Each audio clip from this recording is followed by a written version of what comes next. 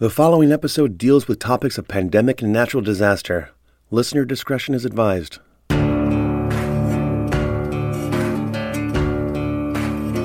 I'm Orion Cooling. And I'm Zach Meyer. And this is Shadow Carriers. Shadow Carriers is a curated collection of Disturbia assembled by two lifelong storytellers, sonically mixed to bring you into the darkness and out again. We invite you to sit with us in the shaft of moonlight and, if you're brave enough, to step into the shadow with us.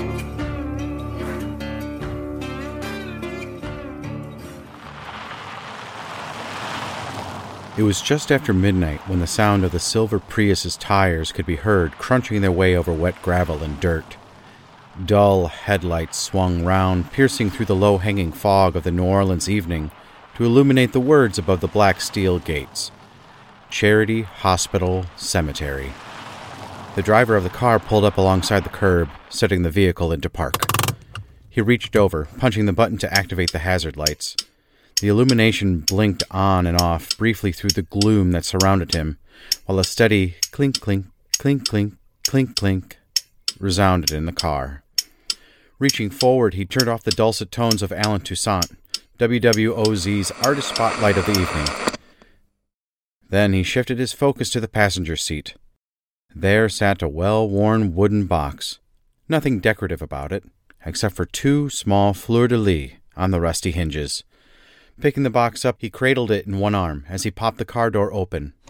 For a New Orleans evening, it was surprisingly cool out tonight, and that humidity makes the cold seep directly into your bones. He zipped up his fleece, pulled his cap down a little further over his forehead, before making his way towards his destination. A local authority awaited him at the entrance to the cemetery, eyeing him as he approached. Evening. The officer didn't say anything. Even in New Orleans, some people didn't quite know how to deal with those that worked with the occult and the proverbial other side. The man just looked him over, nodded, then opened the gate for him with an audible, piercing creak. For the second time that day, the medium crossed the threshold of Charity Hospital Cemetery. It was an unsettling, dark area. Only a bit of overspill from a nearby street lamp provided any means of illumination, but that was all right. There wasn't much to see, anyways. Just an open field, nothing more, just a seemingly large plot of patchy, muddy grass. It was quite unlike what most tourists might expect from a New Orleans cemetery, the poetically named Cities of the Dead. In such a place, like the popular St. Louis cemeteries, you would often find yourself surrounded by acres of hauntingly beautiful above-ground mausoleums, but not at this one. He'd been there earlier that day, an invite from one of the local politicians. Turns out they were looking to turn the land into a bus stop. In fact, they'd already started working on the specifications of the plan to be presented to the city at the upcoming meeting. Just this afternoon, this place had been crawling with archaeologists, surveyors, scientists, local authorities, and coordinators. In fact, the blue tarps they'd hung along the fence to keep prying eyes away were still there, occasionally rustling in the cool night air. A wise choice, really. The savvy politicians wouldn't want it getting out, the kind of things they were finding. The man clutched the box a bit closer against him as he slowly lowered himself down to his knees with a grunt. Setting the box on the ground before him, he rubbed his hands, blew warm breath into them a few times before reaching forward and releasing the little fleur-de-lis catches. The lid popped open, and he eased it back further. Inside, there were the usual objects of his particular trade: a deck of tarot cards, some sage, a vial of holy water, various candles and matches, a pendulum, and an item wrapped in silk, sitting at the very top of it all. The man delicately picked the silk-swathed item from the box and set it onto the ground in front of him. He pulled the layers of the fabric carefully aside, breathing in slow and deep when he revealed what lay beneath. Hey, look, I'm sorry. I didn't know what it was until they already given it to me. I want to make sure I got it back safely, though, so I kept it. There'd been a commotion earlier that day. On the far end of the field, as he stood there, speaking with the politician that had summoned him, They'd both look up, just in time to see one of the surveyors chasing a stray dog off the premises. The canine dropped something as he fled, and the man picked it up, approaching them with a frustrated sigh and shake of his head. They keep coming out here just grabbing whatever they can. That's the third one I've chased off this week. Here, maybe you know what to do with it. The surveyor, likely thinking him one of the archaeologists, slapped the item into his palm before turning away on his heel. When he looked down, he was only mildly shocked to see a human bone rested there. Of course, it was a human bone. The cemetery was said to be the final resting place of up to 150,000 souls.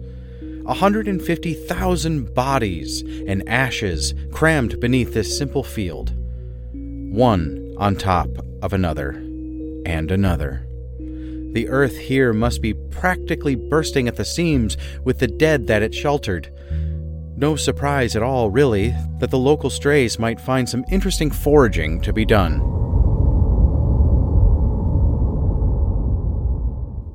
The man looked up, breathing deeply as he surveyed the empty field in front of him.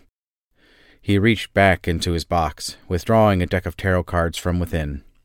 If you want to show me where it goes, I'm happy to put it back. Just point me in the right direction.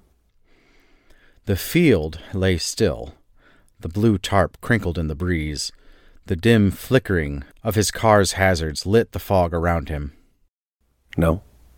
Nothing? Okay, well, we have all night, so you just, you let me know when you're ready.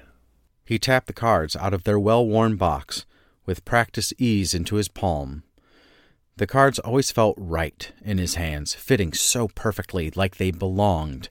He gave them a few shuffles, his eyes surveying the area around him. Right, well, look here, I know there's been a lot of commotion around here lately, and probably quite a bit more than used to. People walking back and forth across all day long, standing around, talking like you're not even there. So I'm sure it's very frustrating, I get that. News is, they're thinking about building a bus stop right here. So yeah, there's a few streets that people got to cross to get the bus stop safely. That's already there, right? So that fella is out here today, the one you probably saw me talking to, he just wants to make sure it's safer for people to get to the buses, that's all. So, that's what's been going on so far. As his hands absent-mindedly shuffled the cards, one card fell from the deck and down onto the bone in front of him. Glancing down, he turned the card over to reveal the Seven of Wands. He nodded thoughtfully. But there seems to be some issues with the plan so far. I see there's been a few people who have been run out the cemetery and refused to return. Something about dark shadows walking around, voices, things touching them and pushing them, making a racket all hours of the night with all their cries. Don't suppose you might know anything about any of that, would you? But only darkness. No sounds. No movement. The man nodded again, continuing to shuffle the tarot deck slowly. Right, well, look, they called me in because they think I might be able to help. I do have a certain gift I've been able to harness that allows me to speak to these folks who've already crossed over. So, when they want to, that is. They asked me to come out here myself and do a little surveillance, get an understanding of what might be going on here. Do you think we could do that together? The stillness that met him would have been laughable to anyone else observing the scene, but there was a certain energy he could sense in the air, like that feeling you get before a proper New Orleans storm lays in. Something a little electric and a little bit dangerous. Despite himself, he couldn't help but give a slight smile. Right. Okay, so here's how it usually work. I have the deck of cards in my hands, and usually when I pull a card from the deck, I get a good sense of... That's not yours. You're not supposed to touch that. The psychic looked up, startled to find the full apparition of a young girl's ghost standing just a few feet from him. Her clothing was tinged brown, sagging off her small frame. Her tiny sneakers were caked in mud. Arms were crossed over her thin chest, dark eyes staring at him, unblinking. The man slowly set down the cards he'd been holding and carefully lifted the bone from its place on the ground, still wrapped in silk. Is this yours? Can you show me where it came from? The child only stared at him. I want to return it to where it goes, but I need you to help me. Can you point me towards where you were put to rest? Frail arms melted down to her side, but still, she did not speak. All right, well, you let me know when you would like to share, because that's what I'm here for, to hear your stories, but you just take your time. The man slowly set the bone down in front of him again. He reached for his deck of cards, moving carefully as to not upset the child's spirit. His eyes remained locked on hers, even as he began delicately shuffling through his cards. Is there anyone else who would like to speak with me? The cards trickled through his hands, one on top of another. The girl watched him, but remained silent. Maybe somebody could give me a little more information here on this bone? Tell me who it belonged to? The cards fluttered with practiced ease as he tapped the deck thoughtfully in his hands. There was something. He was beginning to sense it, something coming through, someone here who wanted to be acknowledged. He could feel them, starting to press against the thin veil that separated this world from the next. All right, I hear you. Let's see what we got going on. He shuffled the deck with more focus this time, cutting it once, twice, a third time. He felt something drawing him to cut once more, before he flipped the card on top to reveal the Two of Swords. And that was when he saw an additional specter emerge, standing a few feet away from where the child still looked on. A young woman, perhaps around her early 20s, black, lithe, wearing a worn apron and a handkerchief across the top of her head. But the thing that immediately drew his attention was the thin rivulet of blood running from both of her eyes in a macabre spill of tears down her dark cheeks. Yellow fever. Between 1817 and 1905, New Orleans was set upon by the deadly plague. In fact, yellow fever alone managed to wipe out 10% of the entire population. It was the epidemic that earned the city its nickname, Necropolis, City of the Dead. Because the disease was spread by mosquitoes, the warm, humid climate of New Orleans made it an ideal breeding ground, taking up to 8,000 victims in 1 year. And what a horrific way to go at that. First, there was the jaundice, the chills, followed by nausea, headaches, and fever, ultimately convulsions and outright delirium. And then, of course, there was the blood, pooling from eyes, ears, and nose, ultimately leading to the victim essentially drowning in their own coagulation. But the man knew more about the social complexities of the disease, and his expression softened with sympathy as he looked at the young woman.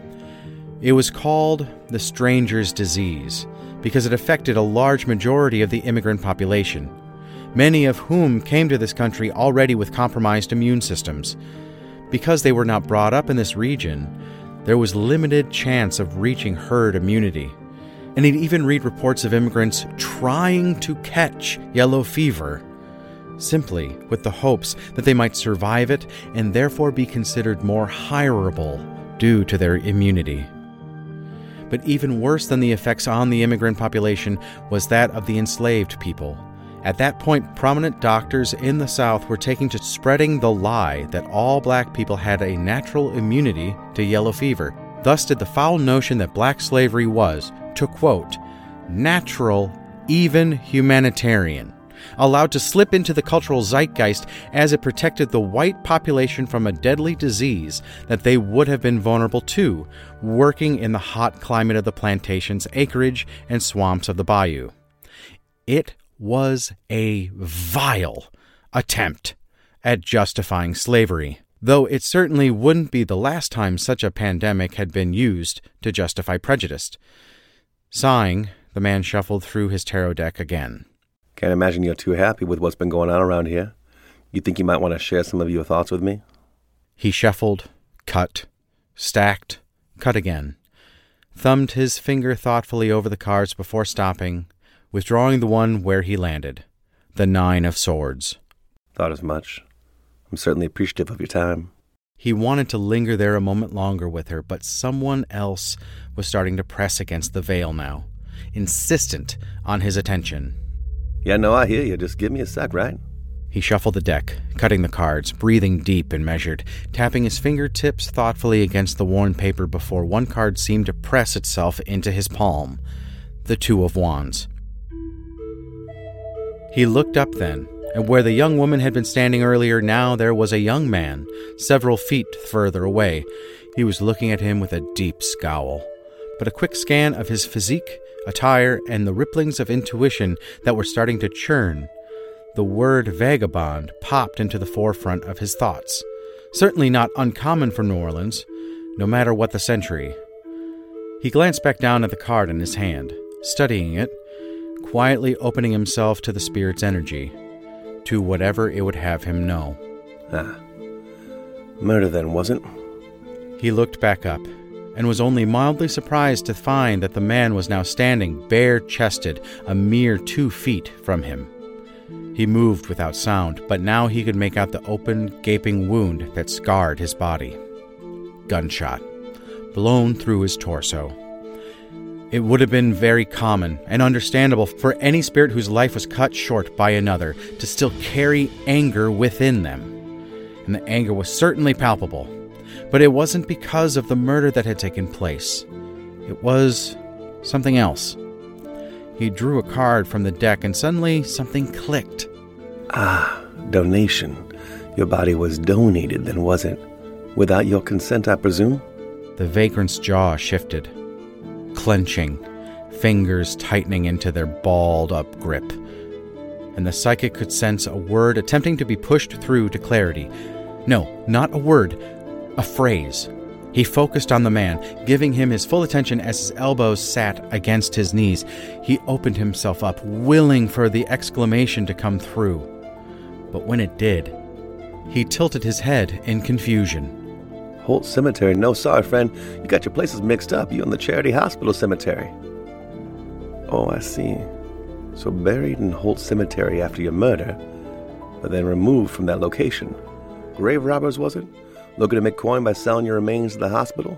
Yeah. I'm sorry. I can see how you might be feeling a bit restless. Did you have family that you were meant to lay alongside of? Damn, I'm sorry, brother. I would say I'll do what I can do to see your return, but I'm afraid finding you here will be like looking for a needle in a haystack.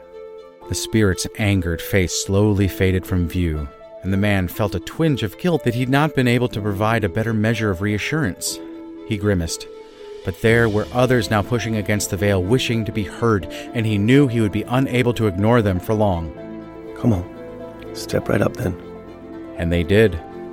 One spirit after another, stepping forward to part the veil that separated the world that lay beyond the living.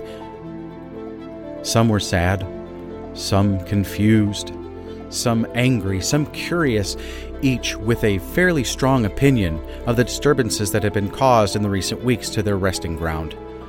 The one place that felt sacred to them, where, despite having no gravestones wherein their loved ones could find them, they at least had some semblances of repose and peace. The stories of their life here on earth swirled through his consciousness, some kinder than others. He opened himself to them as he always did. Even if he could not soothe their souls, the least he could do was stand witness to their legacy and their memories, to bear them and carry them with him so they might not yet be forgotten. But as the night grew long, he found himself beginning to tire. He could sense that open door beginning to steadily close as his own energy dwindled. And yet, there remained one specter that still stood there, as she had since he had begun the ritual, watching him, watching the others, dark eyes narrowed and thoughtful, curious and unafraid. He gave a stretch, groaning at a tightness in his neck and lower back from sitting on the damp earth for so long. His fingers tiredly shuffled the deck once more before holding it upright in front of him. Well, what do you say? You've been standing over there all night scowling. You've seen how this works? What do you got to show me? I know you got something to say. The girl slowly tilted her head, eyeing him, her eyes seeming to dare him. Is this really what you want? Are you sure? Do you think you can take this energy on? Show me. She watched him as he held the cards in his upturned palm before shuffling the deck with precision and purpose, her dark eyes never leaving his face. He gave her a soft, welcoming smile as he fanned the deck in front of him like a magician might, then furled it away again with a similar flair. Pick a card. Any card. He shuffled, stacked, cut again, ran his fingertips across the edges until finally one single card drew his focus, and he threw it to the ground in front of him, to find the tower staring up at him, with its iconography of a burning building, a lightning strike, and a man and woman falling from the precipice to their death. And abruptly a feeling of acidic bile rose in his throat as comprehension hit. Oh God. The storm. He could see it then, as though he was standing in the middle of that dingy, wood-paneled living room himself. Brown, muddy water seeping underneath the door of the shotgun home, spreading across the aged carpet, growing an inch, 2 inches. He could see those small, pristine white sneakers becoming damp. He heard the sound of sloshing water, saw a pair of strong arms lifting her small figure on top of a dresser, a voice firmly telling her to stay in place while they went for help. A door opening, more water pouring in, dark, frightened brown eyes lifting to meet with his gaze, even as the water continued to rise and rise and rise. What was a steady rivulet now a churning pool. A child's voice, her voice, crying out for her papa. Clutching tightly to the top of the dresser, even as water continued to fill their home, he heard the sound of a window breaking, the wrathful noise of the Category 5 storm outside, drowning out her calls for help as the water poured in with unexpected fury, unstoppable, enraged, violent, and deadly. There was suction beginning to pull at pieces of furniture now caught in the whirlpool, causing the dresser to shudder beneath her tiny form. Stop, please stop. I understand. Don't make me... The vision stopped, and he was suddenly in the open field once again. Sweating, shaking, heart pounding, attempting to breathe. All while she looked on, unblinking, unmoved. I'm sorry. I didn't know, Emma. Where are you? I can't find you here. He looked around the field, desperately searching for the area where her body resided, but the earth didn't know her, didn't recognize her physical form as part of it, didn't accept her as part of it. She approached him, moving for the very first time. Her steps were slow but certain as she neared him, reaching out a single finger in his direction. He could feel the icy touch as it pressed against his forehead, slowly drawing out an X along his skin, with the number 1 beneath it. Despite himself, the man bowed his head, one large hand rising to cover his face. The search code, a system used by FEMA and other rescue organizations as they were searching houses in the aftermath of the storm. 80% of the houses in New Orleans would find themselves scarred with its insignia. An X was shorthand in each quadrant. The leftmost quadrant denoting the rescue squad that searched the premises. The top quadrant notating the time and date of the search. The right quadrant designating the hazards found within. And the bottom quadrant memorializing the number of bodies that were retrieved. The man slowly lifted his tear-filled eyes, looking into the brown ones that stared so solemnly back. Tell me what you need me to do. I'll do it. The little girl stared at him for several long seconds before her mud-caked arm slowly rose, pointing towards the field. That's not yours. You're not supposed to touch that. That was when he could see them. All of them. Almost 100 of them. Muddied, battered, drenched, broken, waterlogged, spirits that were lost. Souls that had not been given a proper funeral, rites, and burial. Human beings that had found themselves unclaimed or unwanted, that were still searching for a place of rest but unable to find peace. The man's eyes slowly turned back towards the girl, and for the first time she gave a slow, measured blink. The scowl she'd worn had melted away. Now those large eyes only spoke of sadness, the sides of her mouth tightening in an attempt not to cry. No longer the stoic guardian of the dead here, just A lost little girl, trying to find her way home. A little girl that had been killed, not just by the storm, but also by the very system of government that now sought to pave over the place she'd attempted to find rest. As everyone knew by now, it was the breaking of the levees, a man-made, government-run construct that caused the city to flood, that took the lives of over 1,500 people, not just the storm. The man looked around, taking in the sight of the spirits that surrounded him, watching him, compelling him. He looked back at the child, reaching down to gently lift the silk-wrapped bone before him once again. This doesn't belong to you, does it? Your remains, they're not here, are they? You, all of you, are just searching for your final resting place, a place that will accept you when no other would. And here it is, a simple potter's field, a place for the unaccounted, unwanted, and unidentified. You feel this is where you belong, the only place you could possibly call home. She didn't respond, but the lost sadness in her eyes conveyed her answer. Her hand lifted, a small finger pointing towards the earth, commanding him to sink the item back into the soil where it belonged, so that at least one other soul might know peace this evening. His gaze followed her gesture, her request ringing like a funeral dirge in his head. Reaching forward, he set his fingernails firmly into the earth and pulled. Rich dirt dug beneath his nails as he clawed once, twice, again and again, ripping up the grass and the mud to form a shallow hole.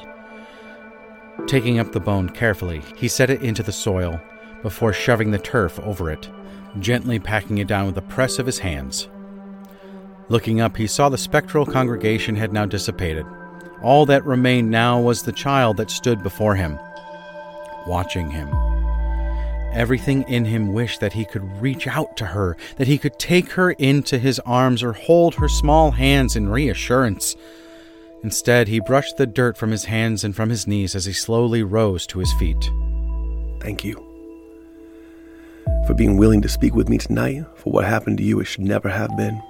I wish there was some way I can't go back and fix this, but I promise you, all of you, that I will do everything in my power to ensure this area you've claimed as your final resting place remains sacred ground. I swear, I will help you find your way out of the storm.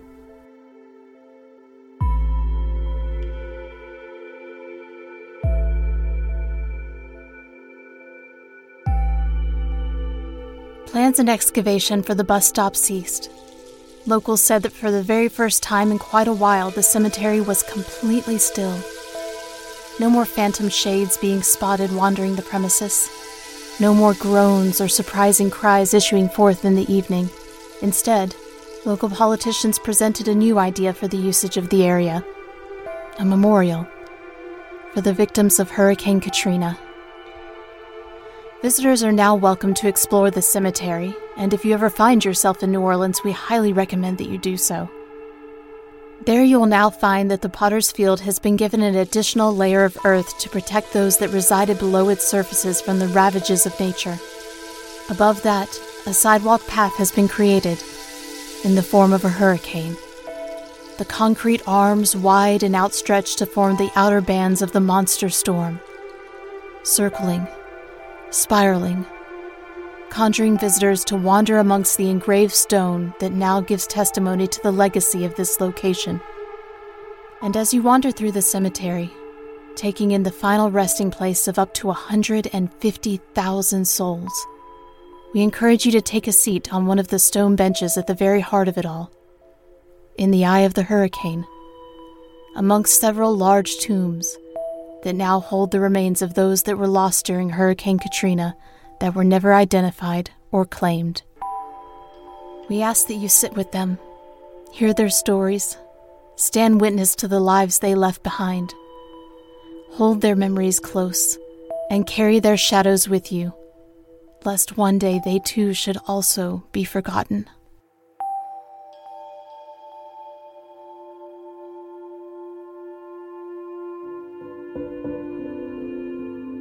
This episode was written by Angela Davis Cooling, directed and performed by Zach Meyer and Orion Cooling. Production manager is Angela Davis Cooling. Associate producer is Sarah Perry. Soundscaping and engineering by Zach Meyer. Guest vocals by Angela Davis Cooling. Matt Calhoun. Also by Emma Calandres. Tarot consultation provided by Lisa Tusty of Phoenix Fire Tarot. If you've enjoyed this episode and want to support our work, become a Patreon of the podcast and gain exclusive content. This month, our patrons are receiving a special glimpse into the world of tarot and the symbolism used on this episode. Check out our Patreon page at patreon.com/shadowcarriers. If you'd like to buy our storytellers a drink, you can donate to our Venmo at Shadow Carriers. Follow us on Facebook and Instagram and stay connected and up to date to our upcoming episodes. And most importantly, if you've enjoyed your time with us today, please consider subscribing to Shadow Carriers and leaving a review on your podcast provider. As a small podcast, your reviews and subscriptions really help us grow our listener base and influence the mysterious and chaotic spirits known as algorithms. We've served you these stories for a peek to the other side, but as you leave us, we wish you fair winds and following skies.